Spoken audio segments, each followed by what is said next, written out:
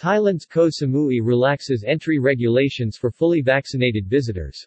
Effective October 1, 2021, fully vaccinated international travelers can visit Koh Samui without quarantine under an updated 7-day program. Thailand's Samui Plus Sandbox Safe Tourism Program is launched effective October 1, 2021. Fully vaccinated travelers from approved list of countries can now book a holiday to the island without quarantine. Travelers in the program must purchase their air tickets from their departure destination right through to Samui.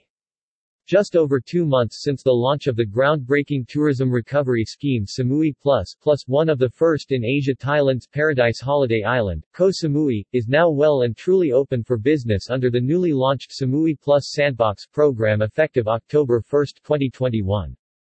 From left to right, Shane Workman, Head of Flight Operations, Swoop, Elizabeth Brown, CEO, Sanford International Inc., Tom Nolan, President of Sanford Airport Authority, CNW Group, Swoop. More relaxed entry regulations mean that fully vaccinated travelers from an approved list of countries can now book a holiday to the island without doing quarantine, rather than the 7 days still required for Bangkok.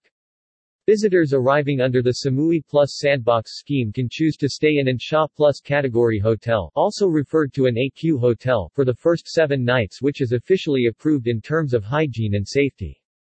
Travelers in the program must purchase their air tickets from their departure destination right through to Samui.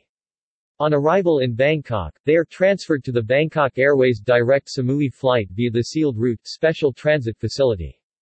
During their first 7 days in Samui, visitors are free to enjoy all the facilities of their SHA Plus resort before being free to travel around Samui and its neighboring islands of Koh Phangan and Koh Tao, provided RT-PCR COVID-19 tests on day 1 and day 6 are negative. Commenting on the latest Samui Plus Sandbox scheme, James McManaman, president of SKAL Koh Samui, the local chapter of the Global Tourism and Hospitality Association, said, "The Samui Plus and the Phuket Sandbox tourism recovery schemes are a credit to the Thai government and its main tourism body TAT, Tourism Authority of Thailand.